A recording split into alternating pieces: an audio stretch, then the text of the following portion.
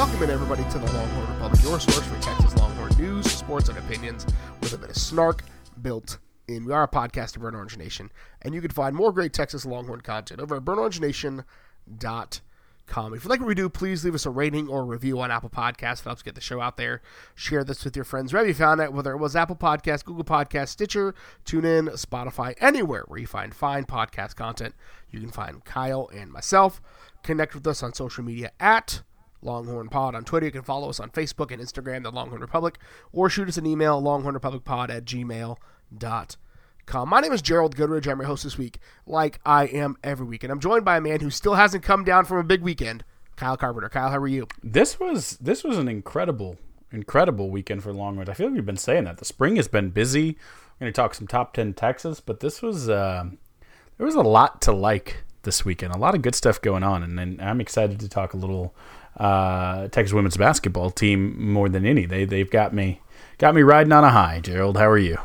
I was laying in bed last night at the time of recording, thinking about that basketball game, and that's what's sports are supposed to be fun, right? That was enjoyable. It felt real fun to do, and that's a feeling I have kind of missed for the last several years. Before you go on, when you started, you said, I was laying in my bed last night, and I thought you were going to do the Lance Harbor speech from Varsity Blues for a second.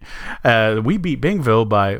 Hey, we'll beat them by a whole lot more than that. Anyways, I may have butchered the quote. You know what I'm talking about. But I thought you were Lance Harboring us. I'm not going to say I'm sad that you didn't, but I always love a good Varsity Blues monologue from either you or me. So maybe we can sprinkle some of that in. We can still give it a 10. It's okay. So we've got a whole lot to talk about today. Shaka Smart, who was probably on his way out, maybe saved Texas $7 million in the process, took the Marquette job. So we'll talk about that and the fallout. We'll also have Nick Harris from 247 Sports come on and talk a little bit about basketball recruiting. And he went out to Cali to check out Malik Murphy, so we'll get a little bit of Malik Murphy. Baseball went ahead and take the W over the Dirt Burglars over the weekend. We already talked about the women's basketball team heading to the Elite Eight. A big weekend overall. We'll obviously hit you with some down the 40. Burnt Orange lenses, a lot of Longhorns on the move in the NBA. We'll close the show out with some Godzillatron and some Bang the Drum. So the big news this week, Kyle, after it seemed like he wasn't very long for the world, Shaka Smart decided that he was going to take his talents elsewhere and decided to take the head coaching job at Marquette, which, depending on how you want to cite it, it's kind of a win-win-win. So Shaka Smart gets out of his contract at the University of Texas, heads to Marquette, where he will be taking over as a head basketball coach, saves Texas, who looked like they may be on the verge of buying him out of the rest of his contract, from having to do so. And it also seems like Marquette fans are happy. And so based on the press conference he had Monday, this seems like the rare win-win-win for both the departing fan base, the receiving fan base, and the coach when a coaching change needs to happen. Yeah, absolutely. It's been an interesting experiment to watch social media from inside and outside of the Texas bubble. National fans. Shaka is a national name. Truly, he's one of the coaches in the U.S. Men's setup. He had his famous entrance into the public lore at VCU that ultimately got him the Texas job. But then just being the basketball coach at Texas and just being a prominent figure in college basketball, he is a national name without a doubt. And so there were a lot of folks who may not have followed as closely, but knew he was at Texas, who saw he's taking the Marquette job and said, "Oh, I bet Texas fans are pretty bummed. Marquette stole their coach." And I'll just say it's interesting because I think you're right. I think Texas fans were overwhelmingly just happy for Shaka. Wow, that's so great. You call it a soft landing, you call it a savings of $7 million, or I think what it really is I really think the biggest thing with Shaka Smart, though, is that he's a great person. And it's similar with when Charlie Strong left. There were many people who were completely done with his tenure and wanted something different, but there weren't many people who looked at it and said, I dislike this man as a coach, unless you say, okay, he didn't win, so I hate him. But on a human level, it was very difficult to dislike Charlie Strong. And I think similarly, even though he had more success, and that's what bought him some more time, on a human level, I don't know that there's anyone who dislikes Shaka Smart. I mean, anyone who's ever met him, anyone who's ever covered him, who's watched him, who's been recruited by him, who's ran into him at a random Panera Bread, no one dislikes Shaka. He is, by all accounts, anyone and everyone universally beloved. A great human, a great developer of humans, mentor, and positive figure in people's lives. Sometimes, the basketball thing didn't work out exactly the way we wanted it to. But so in that way, Marquette fans should be excited to get that. I mean, whatever happens on the court, they're still getting a win. And Texas fans should be excited because this is a great chance for Shaka. If he is in the Final Four out of the next 10 years, I will be thrilled for him. I will feel no malice. I might feel a pang of regret that he wasn't doing it here, but I will be thrilled for him. And I don't know if that's always the way that coaching changes go. Shaka Smart's tenure at Texas feels like that will they, won't they relationship on a sitcom where the timing's never right. And something always seems to get in the way. When somebody's available, the other one's not. And that just felt like what happened. I don't know a single person that is a Texas fan that wanted Shaka Smart to fail, right? You never want your coach to fail. And I also can't think of a single person that dislikes Shaka as a person. Right?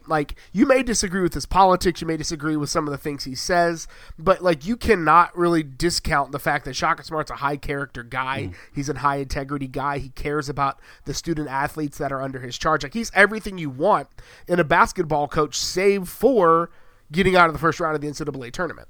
Right? That is really the only mark on Shaka. And so like you said, and I tweeted about it the day of, I'm going to be a forever Shaka Smart fan. I'm not upset. I'm not spurned. I'm mad that it couldn't get it done in Burnt Orange, but if he gets it done at Marquette, absolutely more power to you. Very excited for you. And so I'm excited to see what he can accomplish at Marquette. And I think, he said some things in his press conference about Marquette being a basketball first school. And that's very true. Not knocking Texas for not endorsing the basketball program. There's a new stadium coming in a year, so Texas is supporting the basketball program, but Marquette is a basketball school, and regardless of how you slice it, Texas is a football school, will always be a football school. Correct, and Texas can have great basketball teams, but unless football gets abolished, basketball won't have that main seed of Texas, and that's not a bad thing. It is what it is. But I think it's interesting, right? Shaka's only 44 years old. He's got 20 some odd years left in his career. This reset doesn't feel, it feels like he kind of gets a chance to potentially do what he wanted to do at Texas at Marquette. Look, they are a more, they're a very rich basketball fanatic. He gets to go home to Milwaukee. He was born in 1977, the year that they won their only national championship at Marquette, an hour away from where Marquette sits. Doc Rivers, a Marquette guy, was one of Shaka's mentors. He's known the program, he's watched the program, and really the spot that he's filling in, if you look at it, with that success, they kind of went through a dry spell. I think the outgoing coach had taken them to 2 tournaments in 7 years, which is below their standard, but they're not that far removed from Sweet 16 runs in 2011 and 2012. So it's kind of similar to the Rick Barnes tenure that he was replacing. If there was some success and then it fell off, and the fans expected higher success, and so Shaka could kind of go and do, he's almost in the exact same situation he was 6 years ago at Texas, with resources, people excited and thinking he has a chance to be successful, and I really truly, as you said, hope that is the case. I really do. I'd love to meet and of course beat Shaka in a national championship one day. That'd be the perfect scenario where Texas gets to a national championship game under whoever the next head coach is, and it's against Shaka Smart. We get to see him find success. So there was some fallout from it. Kai Jones declared for the draft before that, right? That's not necessarily something that has to go with Shaka Smart. Kai Jones has been really thought to be a top 8 guy, top 10 guy for a lot of folks, just an athletic freak with incredible upside. Royce Hamm and Donovan Williams also, prior to the announcement, announced that they will be transferring, 2 guys that didn't get a ton of playing time this year. So the Texas basketball team is in a little bit of a rebuild mode, probably a major rebuild mode for at least another year, if not a couple of years. Yeah, I mean, we talked about it a little bit in previous podcasts, but I mean, this was the deepest team in the country, but it was built for this year. You look just straight down the roster, right? Andrew Jones is technically has another year of eligibility, but he's like 38. He's been around a long time, so if he declares, it wouldn't shock anyone. Matt Coleman has finished his eligibility. Again, all players are eligible to technically come in, but has finished 4 years. Courtney Ramey has one left, but Greg Brown is a likely candidate for the draft. Royce Ham has left. Donovan Williams has left. Jace Febris, again, has finished his 4 years, but with an injury, there's a chance that he could decide certainly to come back. Jericho Sims has finished his eligibility. Most likely will declare for the NBA draft. Cunningham will come back. Kameka Hepa will come back, and that's really it for scholarship players. You've already had, the transfers at the beginning of the season with Gerald Liddell and Will Baker, and so the most depth returning in the country coming into the season now has left not enough players, really scholarship players, to fill a roster. So whoever the coach was, Shaka or this new coach who obviously now will be coming in, was going to have a really, really interesting year. But this roster will be very interesting, and I think teams or fans of the basketball team should expect, unless there's a miracle, that there will obviously be a step down in talent from what we had this year, and that's tough to swallow. I understand that people don't necessarily want to hear that, but it will take something masterful to replicate even what they had this past year. So like you said, Kyle, it's gonna be a tempered expectation year for Texas. Now, again, whoever comes in will very likely hit the transfer market pretty hard. There's a lot of talent in the transfer portal, so there's some opportunities to get some instant impact. We saw what, again, we'll talk about in a little bit, Vic Schaefer did with some highly high-profile transfers as he came into the program. So whoever it is, we'll do that. And then obviously there's a recruiting class on its way in. Already lost one member. We're actually going to have Nick Harris join us now to discuss that transition.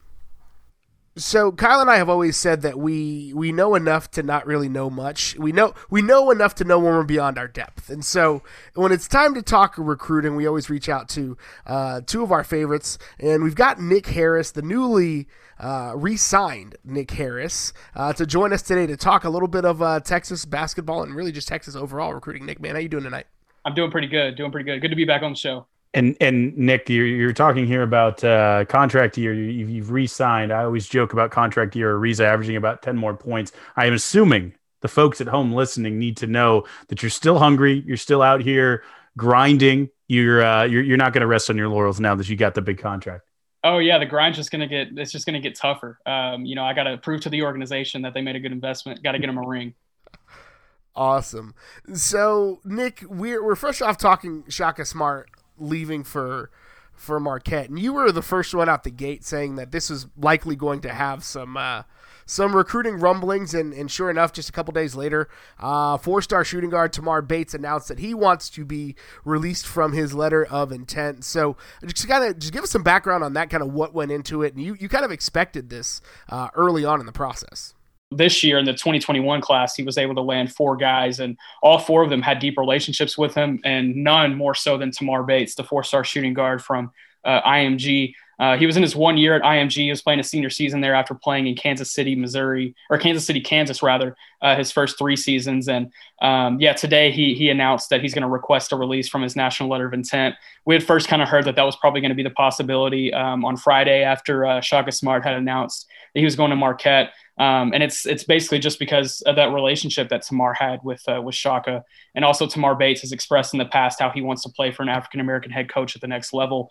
And so I'm looking at Missouri right now as probably the landing spot for him, but there's going to be a lot of different schools that are going to throw their hat in the ring for him. He's probably one of the hottest names in the 2021 recruiting class left on the board right now. And National Signing Day is on April 15th. So if a new Texas coach comes in before then, we'll see if he's going to try to do some damage control to try to, fill that spot in the 2021 class, or if he's just going to, turn to the grad transfer market to try and fill his spot. But honestly, at this point, I wouldn't even be surprised if Tamar is the only one. There's 3 other signees in the class. David Joplin from Brookfield, Wisconsin, who also had a really deep connection with Shaka Smart. And it was stemmed from Joplin being from Shaka Smart's home state of Wisconsin. And so if Shaka's able to offer Joplin a spot at Marquette, I'd be surprised if Joplin didn't go ahead and make that move. And then the other 2 also, we're just kind of keeping an eye on at this point.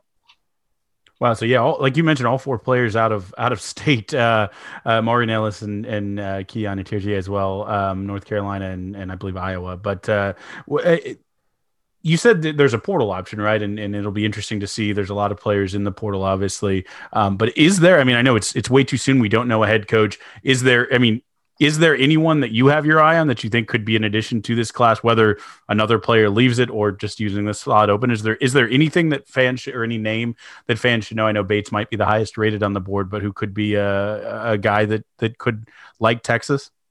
I think at this point, if Texas were to make a Royal Ivy hire, I think a slight possibility would be able to grab a four-star shooting guard from New Jersey, Jalen Blakes. He's got some other schools on his radar like DePaul and Creighton.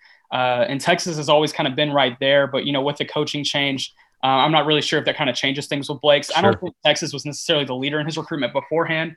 But, Royal Ivy kind of coming from that part of the country where he is right now, I mean, that's something you kind of factor in. But if I had to give even like a percentage chance of that happening, I would probably say like 20 or 25. Gotcha. For Texas fans, really recruiting, because again, it's really just a wait and see mode. Like who ends up being the head coach and who they can kind of shake the tree on, whether it's the transfer portal or who's left out there unsigned.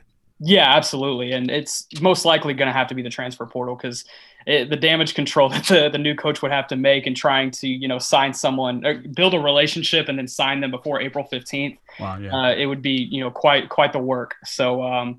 The only realistic way I see that happening is if Texas goes out and grabs a coach that already has a couple of signees in his own recruiting class that he came from his previous job, if that makes sense, and then maybe he's able to bring him over to Texas. But the grad transfer market, they're going to have to hammer it hard regardless. Even if they do keep these 3 signees, they're going to have to pick up 6 or 7 grad transfers. The only name that I have confirmed heard will be back next season for Texas is Brock Cunningham. So I mean, there's going to be a lot of spots they're going to have to fill.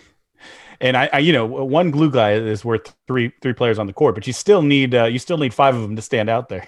Absolutely, I would love to have 5 Brock Cunninghams, but this isn't 2K. you might win a game 2-0, but they would win exactly. A game with 5 Brock Cunninghams with just like 15 steals, 14 blocks. You get a triple double without points. 2 free throws. So Nick, you're a man of many talents. And you're the you do basketball and you crush it really well. I think you're the top guy. I'll just say it, probably the top basketball recruiting analyst covering Texas. But you also do a little football. You dabble on the football side as well. And so you just went out to California to do a little. Texas has some feelers out there, but the biggest name out there obviously is Maalik Murphy. You got an opportunity to see him play live, and anybody that's been watching knows that maybe he doesn't have the support system that he would at some other schools, but you as an analyst, Nick, what have you seen from him, and what should Texas fans really expect? Yeah, the excitement around Maalik Murphy has stemmed from his tools and his skill set. Both of those things are just something he has that not a lot of 16, 17-year-olds have at this point in the game. He has great size, great mechanics. He can move around in the pocket really well. But the only thing we had yet to see from him up until a couple of weeks ago was how does that kind of translate onto the field. He hasn't been able to start at his high school until this spring. This is still technically his junior season this spring that he's playing. They're getting a 6-game schedule in at Sarah in Gardena, California, and I was able to go out and see his week 2 game against Chaminade. It was actually on a blue field. It was the first time I'd ever covered a game on a blue field. I always like to throw that out there because it's one of the favorite parts of the trip. But his, like you said, his talents around him are kind of limited. He has a very young team, very young offense with limited weapons. I think probably the strength on the Sarah team is on defense. They have a couple of safeties and a linebacker that have really carried the way on the defensive side of the ball. And in that game, it was 0-0 up until 4 minutes left in the third. So I was just kind of like looking around like, man, when are we going to get going out here? But Maalik, he still shows some really good pose in the pocket. And he's still showing things that, can really translate to the next level really well. But he's still figuring it out. And he'll even tell you that he has yet to play his perfect game. He probably won't this spring. I think expectations on Maalik Murphy should be very limited, up until he arrives on campus in Austin in what I expect to be January. And he's also going to be a guy that won't come in and start year one. And I think even he would tell you that as well.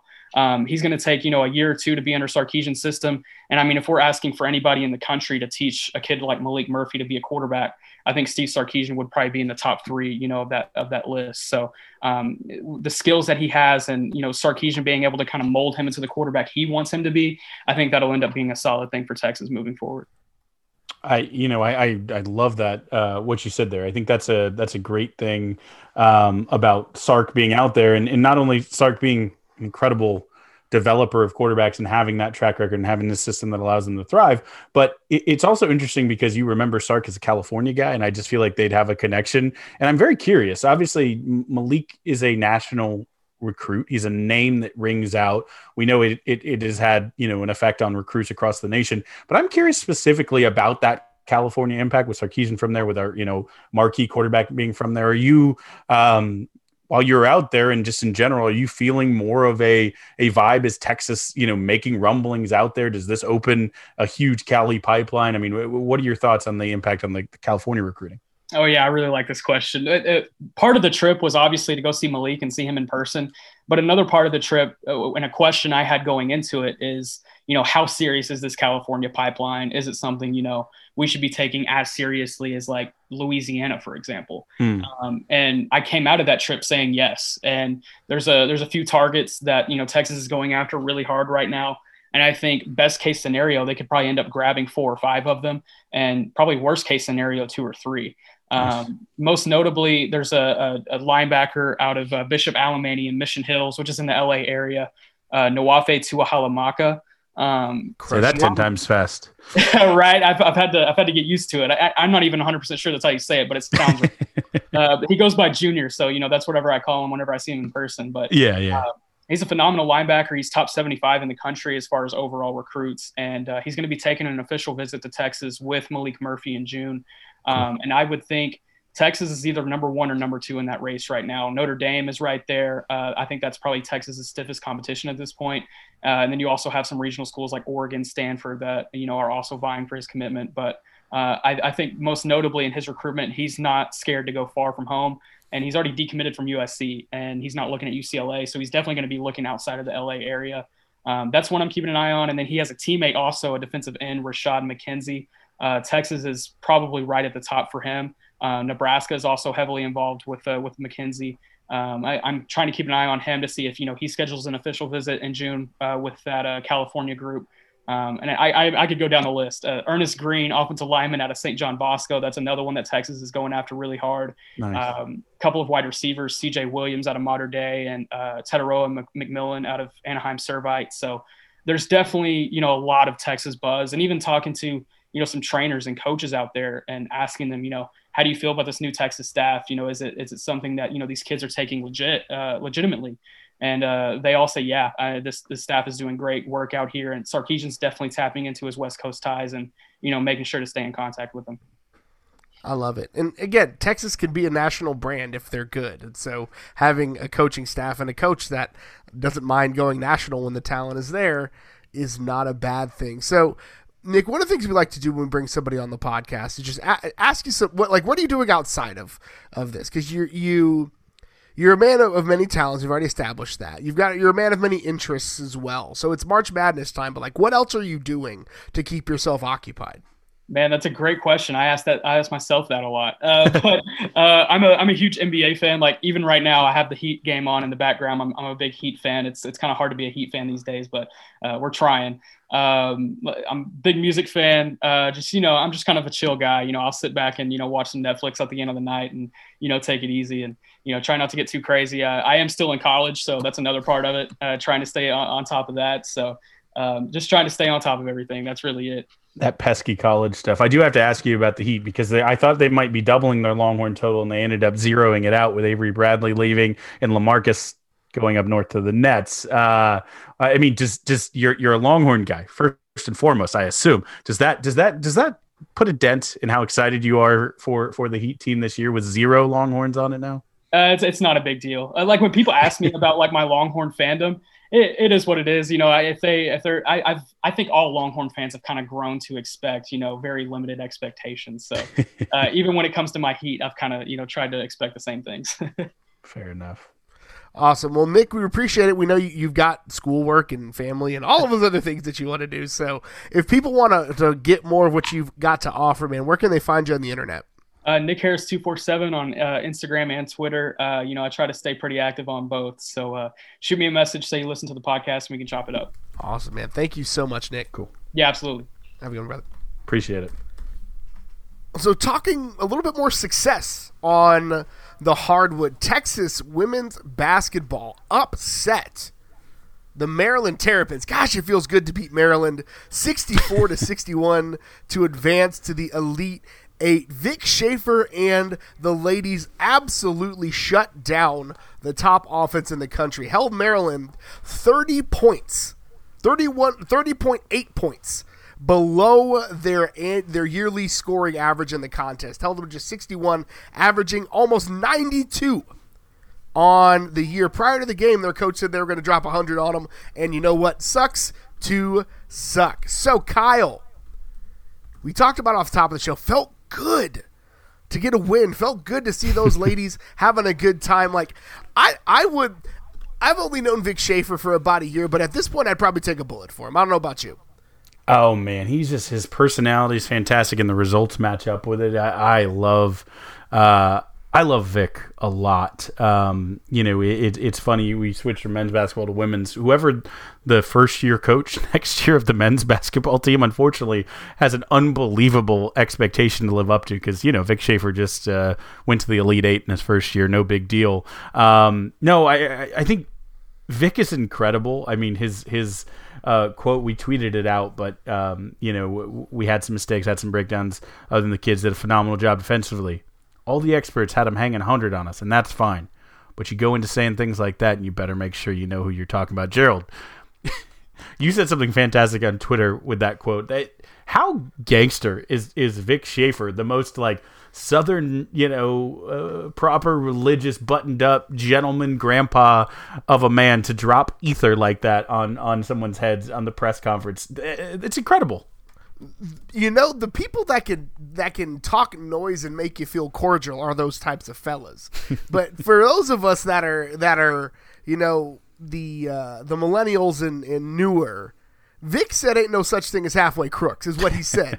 He's scared to death they shook. Ain't no such thing as halfway crooks.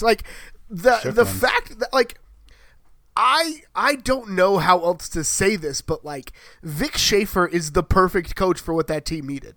And I said it on Twitter after their win in the Big 12 tournament, that Texas is winning because they're tougher than the other team, and because they play whistle to whistle, and because they're making the tough, ugly, gritty plays that honestly the men didn't seem to be able to make in the NCAA tournament. And that's why you hire Vic Schaefer. When you want a team that's going to gut it out, that when you need a team that's going to say, you know what, I want it more than you and I'm going to prove it, that's why you hire Vic Schaefer.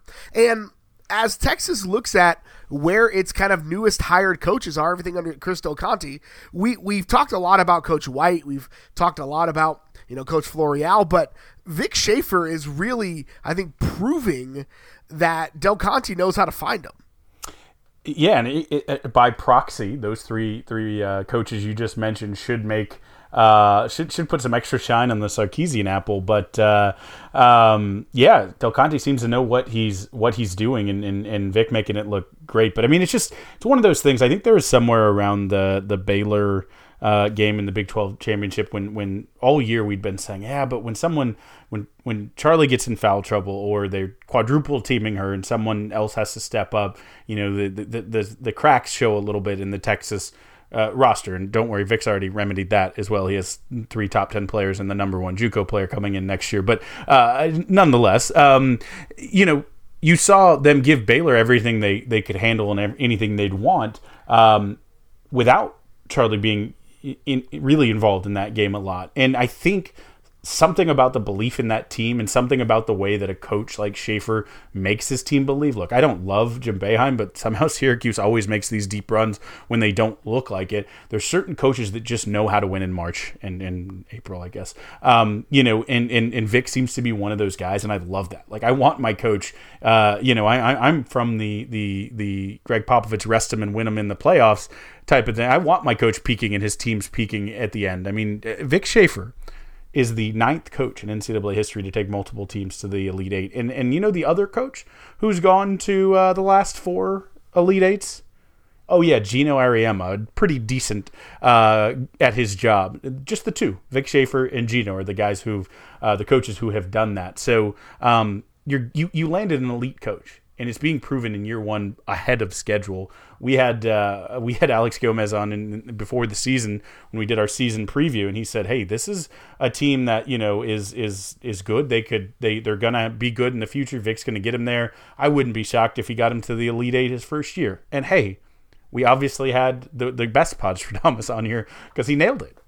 Here we are, and maybe one person, maybe Vic and him, and maybe the players, maybe 15 people in the entire country believe this to be a possibility. And hey, good for y'all. Don't stop believing. I mean, most of those people were probably in the locker room, right? Like coaching staff, maybe some support staff, but most of those 15 people were in the locker room. And you said that the fact that you could say that Charlie Collier wasn't really present and she scored 16 and 11, like that's how good the rest of the team was, right? Yeah. And Texas was banged up. The Jat hurt her tailbone. Mm-hmm. You've got players that are concussed on what probably should have been a flagrant, but go off and do you, like it's fine. Audrey Warren was even a question coming in, was a question mark if she was going to be able to play, if she'd be 100%. So, I mean, before the game. Getting every last little bit out of these ladies and really, again, exceeding expectations. Like we thought they'd be good, right? We didn't think they'd be Elite Eight good. We didn't think they'd be Elite Eight good. So now Texas is looking down the barrel of South Carolina, a team that Vic Schaefer, everybody else in the country is scared of, but Vic ain't. Correct. Vic made his money going at South Carolina. South Carolina rose to be one of the most prominent and best programs in the country at that exact time. Their nemesis, the fly in their ointment, was Vic Schaefer in his Mississippi State Bulldogs. He knows that program, those coaches, what they like to do, how to just annoy them, how to maybe go with a team that is slightly less talented and come out with a win.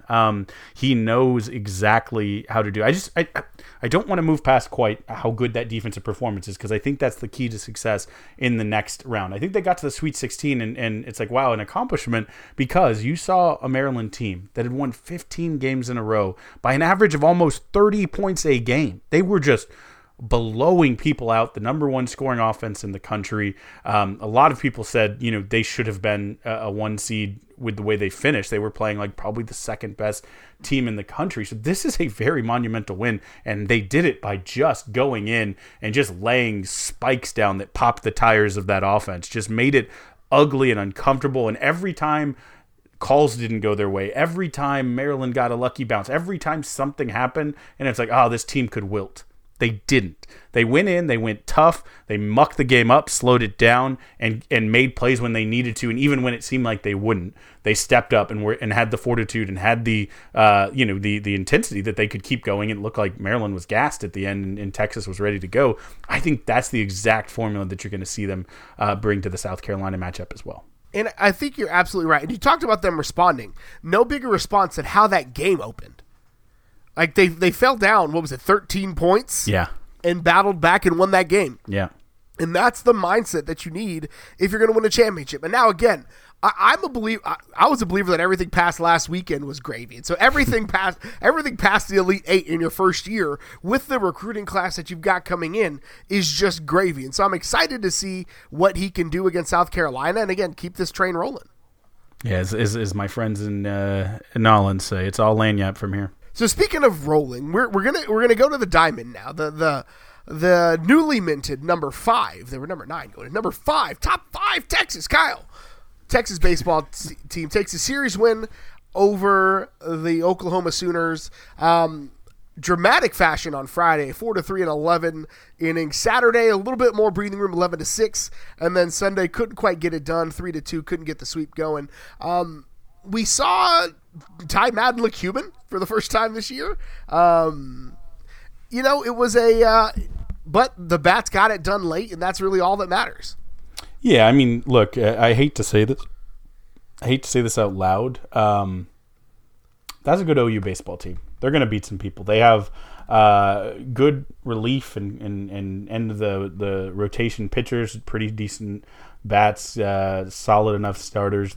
They weren't necessarily, I don't think, picked to be a favorite in the really, really tough Big 12, and they don't have the greatest record this year. But I think by the end of the year, by the postseason Big 12 tournament, they're going to be a nasty team that you don't necessarily want to see. And so I think this is a really, really good series win that they got coming through here. And I think Madden getting a little roughed up and reacting again. When we say Ty Madden, oh, geez, he's looking immortal.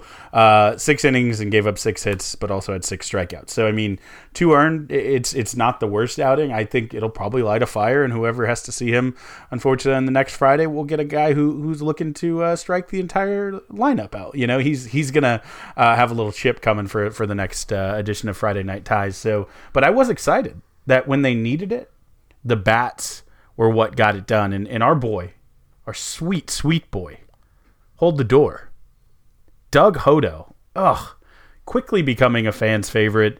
Did it early and did it late, and it did it exactly how Texas needed it, and it was such a beautiful, emotional 11th inning walk-off. I feel like the team, like their pure joy just seeped out of the TV, and all of us at home or in attendance watching it just like shared in that collective joy, and it was beautiful.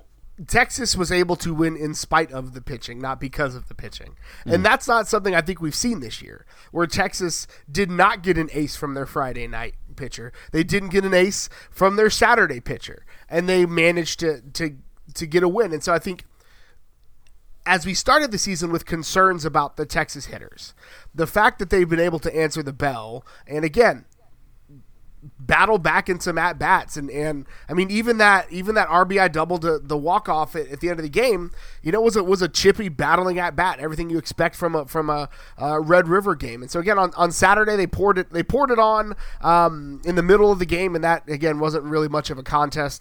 Sunday they left a lot of guys, that left 5 on base, which isn't a huge number, but still when it's a 1-run game, every runner left on base is one that you wish you had back. Yeah, absolutely. I mean, this team, Pierce, it's interesting. Going from Augie, you knew an identity, right? He was a small ball player. You have your strengths and weaknesses that come with that, but if you execute it well, you know what it is. Pierce isn't Augie. He has some small ball tendencies, but it's very interesting, right? If you are going to win 1-run games, if you are going to have some of those small ball tendencies, boy, you better not leave a lot of runners. You better get the guys around the bases whenever you can. The sack bunts and flies better work out, and you better squeeze every ounce of juice out of the lemon, right? And so I do love that they're kind of melding that with Zubia just smashing balls and the hammer hitting balls 500 feet,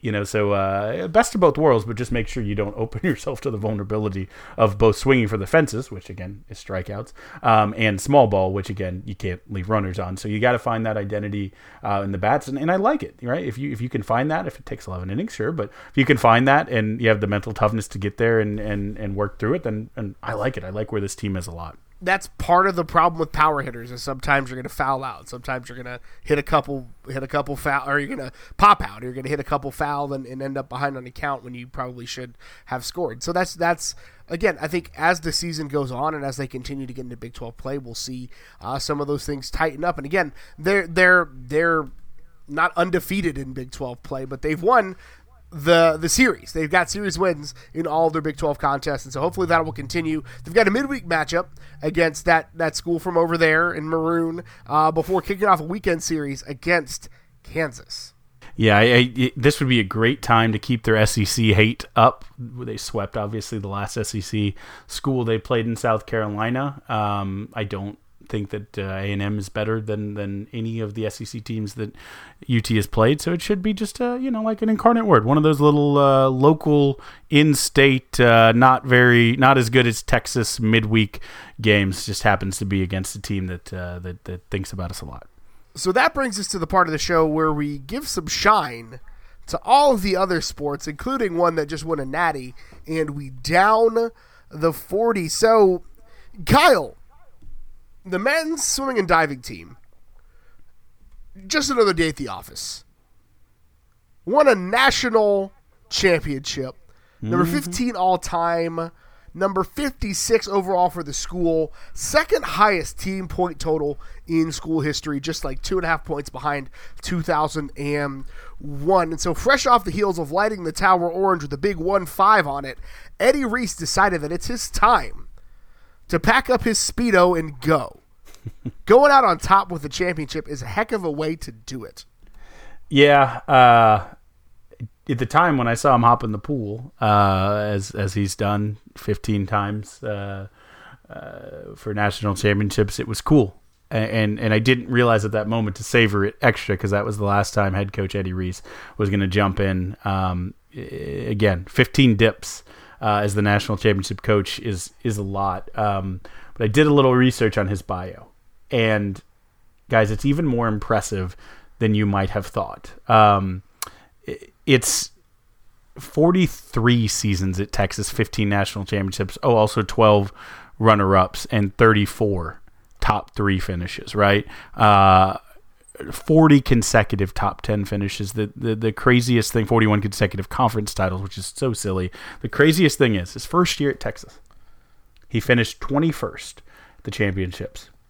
Since then, he's never finished lower than 7th. Like, again, that's just crazy how hard it is to be that good, that consistently at anything. He's the only coach in sports history to win an NCAA title in 5 different decades. That will most likely never, ever be done again. It's just crazy. Again, the consistency and longevity. Multiple-time assistant, 3-time head coach of the U.S.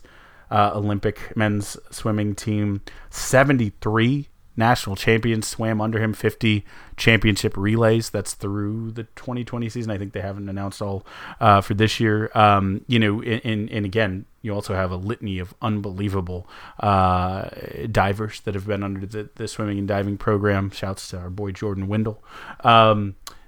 He is, I think they said 263 was the number I was able to find. All-Americans, 29 Olympians, almost 40 gold medals, another 16 silver and 8 bronze are from the Eddie Reese tree. Multiple-time coach of the year.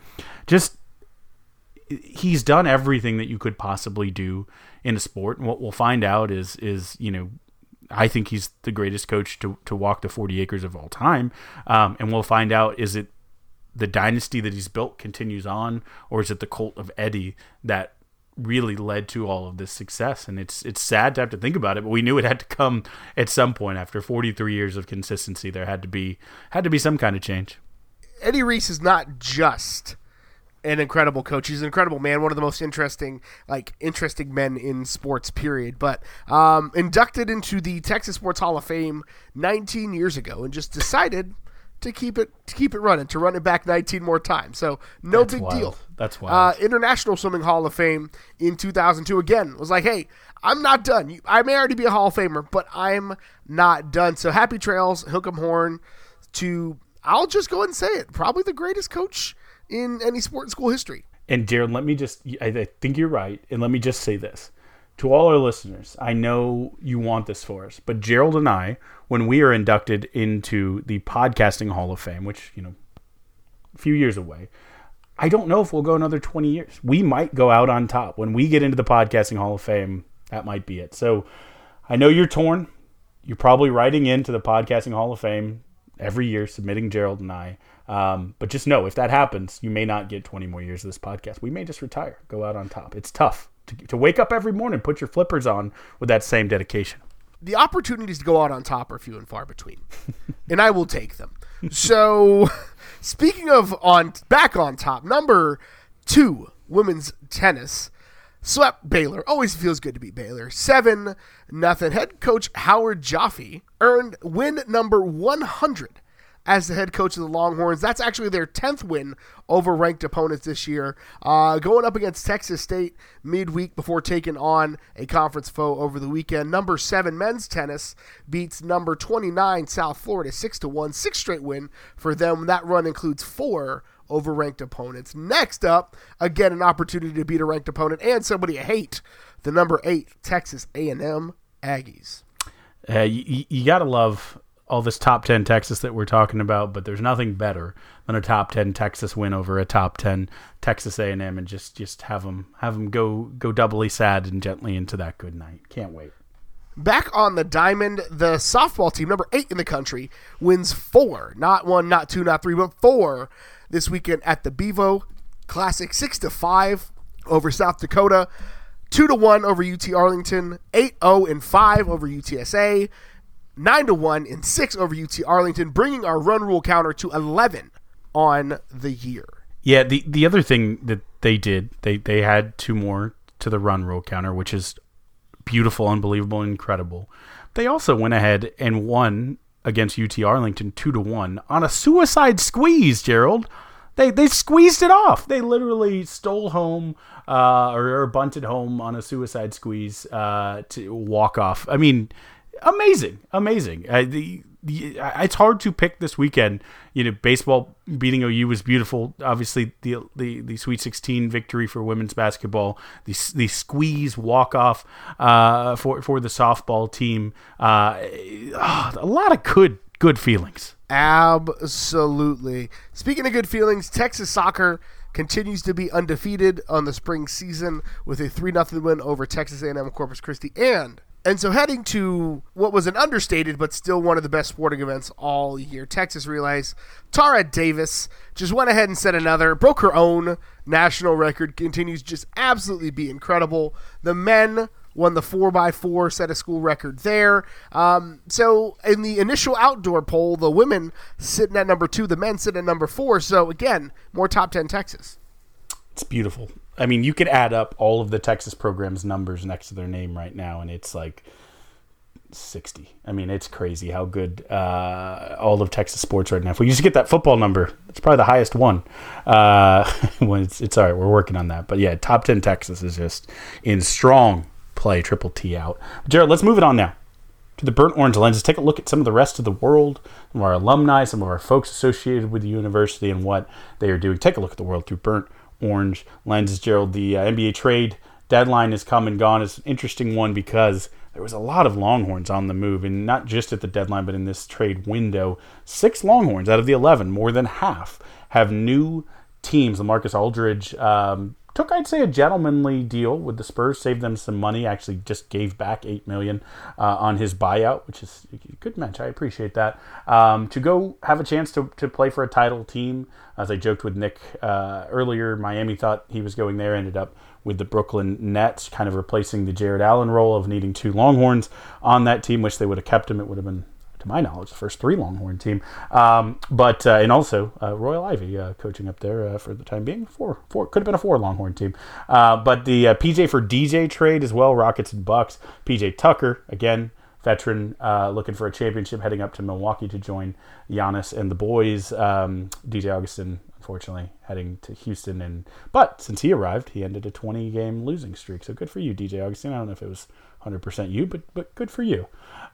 I hate to admit this, but right now, if you're a fan who roots exclusively for the team with the most Longhorns, you either are choosing 2 right now on the Nets or 2 on the Rockets with DJ and Avery. Although Avery Bradley is a likely candidate for a buyout for a team looking for a veteran who's a 3-and-D guy. He was part of the Lakers championship team, so he has the experience. So maybe won't have to root for the Rockets. I hope not. But also moving where Jared Allen was the first one in the James Harden deal, went from the Nets to the Cavs, and then Corey Joseph recently from the Kings to the Pistons. Again, we feel bad for you, Corey, but just go show out. Be the guy on a not particularly good team. But there were 4 Longhorns who stayed put. 5. I shouldn't have forgot Mo Bamba there. Kevin Durant, Miles Turner, Tristan Thompson on the Celtics, Mo Bamba down in Orlando, and then, of course, Jackson Hayes on the Pelicans. And Gerald, one of those leads me to my trivia this week.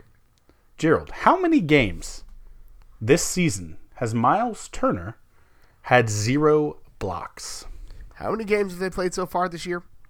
They have played 40 or 41. I think 40 or 41. 0 games. That is correct. The correct answer is he has 0. He has every single game recorded at least one block. How many has he had only 1 block, Gerald? 0 games. No, unfortunately, he has had 7 games this year with 1, but that means he has, again, if it's 41 or 40, he has over 30 games with multiple blocks. He is the league leader by a good chunk in blocks, our vote for Defensive Player of the Year, and actually broke Jermaine O'Neal's consecutive games with a block franchise record for the Pacers. I think that was 54. Dating back to last year, he's now at 60. So or 59, I believe, again, depending when this goes out, if he has another block in the next game. But either way, has set the Pacers franchise record for consecutive games with a block. Just Miles Turner, Defensive Player of the Year, Cowboy Hat Wearer of the Year. Both awards very likely for the guy recently in Dallas. Rocked the heck out of a cowboy hat on his trip home.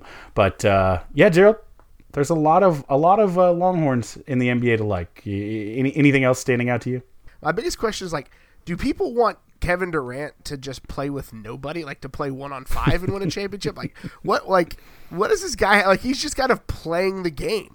Like, that's what basketball is nowadays. So, like, get over it. Let the guy enjoy building a team around him, and let him be the dude. Yeah, absolutely. He just needs to figure out a way to get Tristan Thompson, who's currently 17th in the league in rebounds, to leave Boston and head up to Brooklyn, or get Jared Allen back, because Jared Allen's actually killing it since he left Brooklyn. He's 7th in the NBA in blocks, 12th in rebounds, and I think he's averaging like 15 and 12 in his past 10 games. He's really figuring it out. He's doing great. So a loss, but somehow they've replaced it with more Longhorn fire power. So, Gerald, moving off of the NBA to the back to the women's basketball arena, former coach Karen Aston. We spent a lot of time talking about Vic Schaefer, and we adore him. But UT had a pretty good coach before, and Karen Aston has found her next gig. She was just today named the head coach of the UTSA Roadrunners. So, again, we rep all things 210 here on this podcast, Gerald, and I and Kyra Lambert, and Doug Hutto, all hailing from the 210 Countdown City. But Karen Aston, exciting news for her. Staying in the UT system. I mean, she's a heck of a coach. I think UTSA is going to be one of those teams in the women's tournament that does big things. Because again, you and I were very confused when they didn't renew her contract, because she was good at Texas, and then we found out that they got Vic Schaefer. So that's a thing. But she's a great coach, and I'm really glad that she's repping the Countdown City. Absolutely. There's some golf going on in Austin. We talked about 3 different Longhorns being involved. It was not Dylan Fratelli. It was not Jordan Spieth. There was a Longhorn who finished in the top 2, which the top 2 spots get $1 million. 1.8 for the winner. A paltry 1.15 for the runner-up. With a paltry 1.15 million to the runner-up. Scotty Scheffler, reigning Rookie of the Year, banking $1 million at his hometown course. You love to see it. Wish he could have won it, but hey, second place in a cool 1.5 million. I am excited for Jordan Spieth to add another 190K to his, and Dylan Fratelli as well, because they both made it to the round of 16. So good for you guys. Must be nice. All right, Jared, let's keep it rolling. Let's look at what we have been watching on our giant screens. We'll go to Godzillatron. Gerald, what have you been watching? So not a ton of watching. Basically, as soon as my kids go to bed at this point, I'm pretty much headed to bed as well. If you know anything about sleep regressions in babies, we're in the middle of one of those. So anytime I'm not holding a screaming, not wanting to sleep baby, I'm trying to close my eyes as well. But I did, when I was doing the yard work over the weekend, because we got our first mow of the year in, start a new audio book. It's called Think Again by Adam Grant. He's got a master's of organizational psychology and organizational development, which is actually the field I'm in. And so this book is all about like reassessing and readdressing your deeply ingrained thoughts and beliefs. And so he's not coming at it from any partisan angle. He's not coming at it from any angle other than like you owe it to yourself to think deeply about how you think. And it's a really, really good read. It's really interesting, really thought-provoking, really challenging for me. So if you're into that kind of reading, Think Again by Adam Grant. Real good stuff. And he wrote a book with a Longhorn a couple years back as well.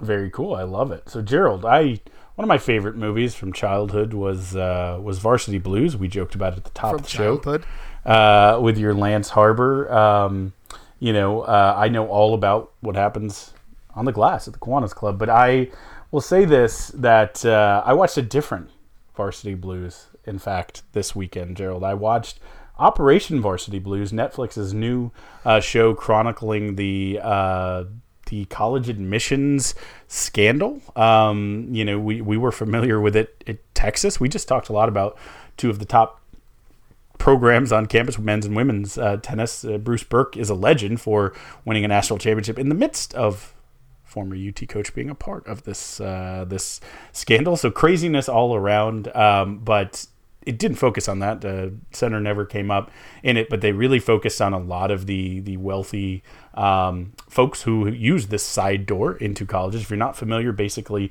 if somehow you were under a rock, over the course of like 25 years, like I think 700, 800 different students were allowed in by a faulty or Ponzi, shrewd, whatever, however you want to say, businessman named Rick Singer, who basically created what he called the side door into colleges that would be difficult to get in, but if you had money, you could buy in for a fraction of the cost of donating $40 million, just one maybe, and he would make your kid an athlete on a not as marquee, not as scrutinized sport. So it might be, in the case of Lori Loughlin and Massimo Giannulli, it may be, getting two daughters on the rowing team, which, they never rowed, but I'm almost positive that Massimo logo looked like a guy who would row. But I don't think that counts. The water polo, again, tennis is probably one of the more high profile ones, but you had a lot of sailing, just the sports that maybe, unless you listen to this podcast, you don't know. Again, rowing number 2 in the country sits in Austin at UT, but at other schools you may be able to sneak these things in. It was an interesting documentary because it was played. They took transcripts and then it was kind of dramatized and acted out. And Matthew Modine plays the main character, like a guy you've definitely seen in lots and lots of things, but you kind of forget it's probably played by Matthew Modine. Correct. But yeah, so it was quite good. I'd recommend it. It might make you very mad if you don't, as Gerald and I, and I don't want to speak for Gerald, of course, I'll speak for myself. If you don't come from outrageous means where your parents have a couple $1 million laying around to buy your way into elite colleges like the University of Texas, for instance. By the way, proud of us that we made that list, of elite places. It shows we're still the Joneses academically as well. But it should make you, if you are an alumni listening to this podcast, proud of your efforts to earn your way in. But it might make you angry at the people who kind of flagrantly violated that process and that trust via their means. And it's mostly, that 1% crowd that bought their way in. And it is a little bit infuriating. But again, it's a good watch. I'd recommend it. So the craziest part to me is, like, for example, there was a friend I made in a geology class early in my college career who had never rowed before, got into Texas on her own merits, and got a scholarship. Like, never rowed before, but they were like, hey, we need a tiny person to sit on the front of the boat and yell stuff. And she got a scholarship for that because they had unused scholarships. So, like, I'm not for, like, fraud. Don't hear me saying that, but, like, just maybe if you could afford to, like, pay to get your kid into a school, maybe just pay to get them some test prep and try to let them get in on their own merits. And then, like, getting a rowing scholarship, at some schools, they're just waiting for people to take them. Yeah. I don't know what to say. That's fine. So that brings us to the part of the show where we honor one of the best traditions in all of college athletics, Big Bertha, and we bang the drum. Brought to you by Joe Ruiz. So, Kyle, what are you banging the drum on this week? So, Gerald, I'm going to take one more moment to wish Shaka Smart a congratulations on his way out, to review the items that Nick came on and talked to us about in recruiting, and look at the job that Vic Schaefer has done, and how unbelievable it is, and reiterate my faith in Chris Del Conte. There were people who didn't necessarily love his most high profile hiring in Coach Sarkisian at the time. I feel like as Sark has kind of engendered himself, made himself known and relatively quickly beloved to the Longhorn faithful. Most of that, I would say, has thawed. I think the more Urban Meyer looks like not a great guy, I'll say it that way, and a real jerk to work with and for with the Jaguars. It shows, thank God, we don't have to do that. But as he built out his staff and brought Coach K from Washington and some of the best recruiters in the country, some of the best developers in the country, I feel like the hype train has been a-moving. Well, Chris Del Conte, as we noted, Shaka Smart will be hiring someone, anyone, a coach, to fill Shaka Smart's boots and follicles. Again, I hate that Shaka with the Shock Fro got fired, but the hair needs to stay. I hope it follows him to Marquette. But whoever has to come and fill the boots and fill the follicles of one Shaka Smart, I hope that we are patient. We talked about how much of a rebuild it's going to be. If it's Chris Beard, great. If it's a coach of stature who's been around a while and done things at other programs, and you expect that to transfer day one, I'm not going to go through the list of 5 or 10 names that I've been hearing. If it's a coach who has an association to the program, but maybe hasn't had a chance to hone his head coach chops, I have faith, based on experience, that Chris Del Conte will make a great hire, will make a good decision. I think that one of the things that is required, however, in ensuring success is that we as fans both, one, give the coach a chance. Give him time. Don't jump on the first loss. Don't expect, again, a Final Four run to immediately come in year one when the roster... They will not have a Charlie Collier on the men's side, unfortunately, a number one pick sitting on the roster, to do it with, right? It's going to be a challenge. So one, be patient. And two, there has been a national pandemic. It's been wild. We haven't got to go and support our teams. My prayer, my hope, my thought is that this new coach will eventually open up the new arena, but will coach one more year in the Irwin Center. My hope is that once we're allowed to go back to games in force, welcome this coach in. It doesn't have to be because he is undefeated and it has a 20-game win streak. Go in and root and do the thing that Matt said, come early, be loud, stay late, wear orange. Try to keep the social media toxicity to a minimum and truly try your darndest to give it a wholesome and genuine, optimistic and positive attempt at whoever they hire to support the team and truly support it and hope for the best and cheer and will them on, because I think rabid fan base who loves and supports, you saw it in Shaka's press conference talking about Marquette, can give you 5 points a night. It can sway a close game. And how many games that Texas basketball played this year came down to the last possession one way or the other? Go out, support the team enthusiastically and full-throatedly, and then when you go home and log on the internet, try to do it there too. Let's not fulfill the stereotype of what everybody thinks Texas fans are. Can we just do that for a little bit? That would be great. So I'm going a little bit off script and give me a little weird one. I'm banging the drum this week on I owe Dallas Stars fans an apology. So our friend Mike Roach has come on the podcast to talk about his love of hockey, and I wanted to get into hockey, and I wanted to see just what, it seems like fun, and hockey fans seem like a really good crowd to be around and associate with, and Stars Twitter was very welcoming to me early in the season, but I seem to have brought my sports luck with me.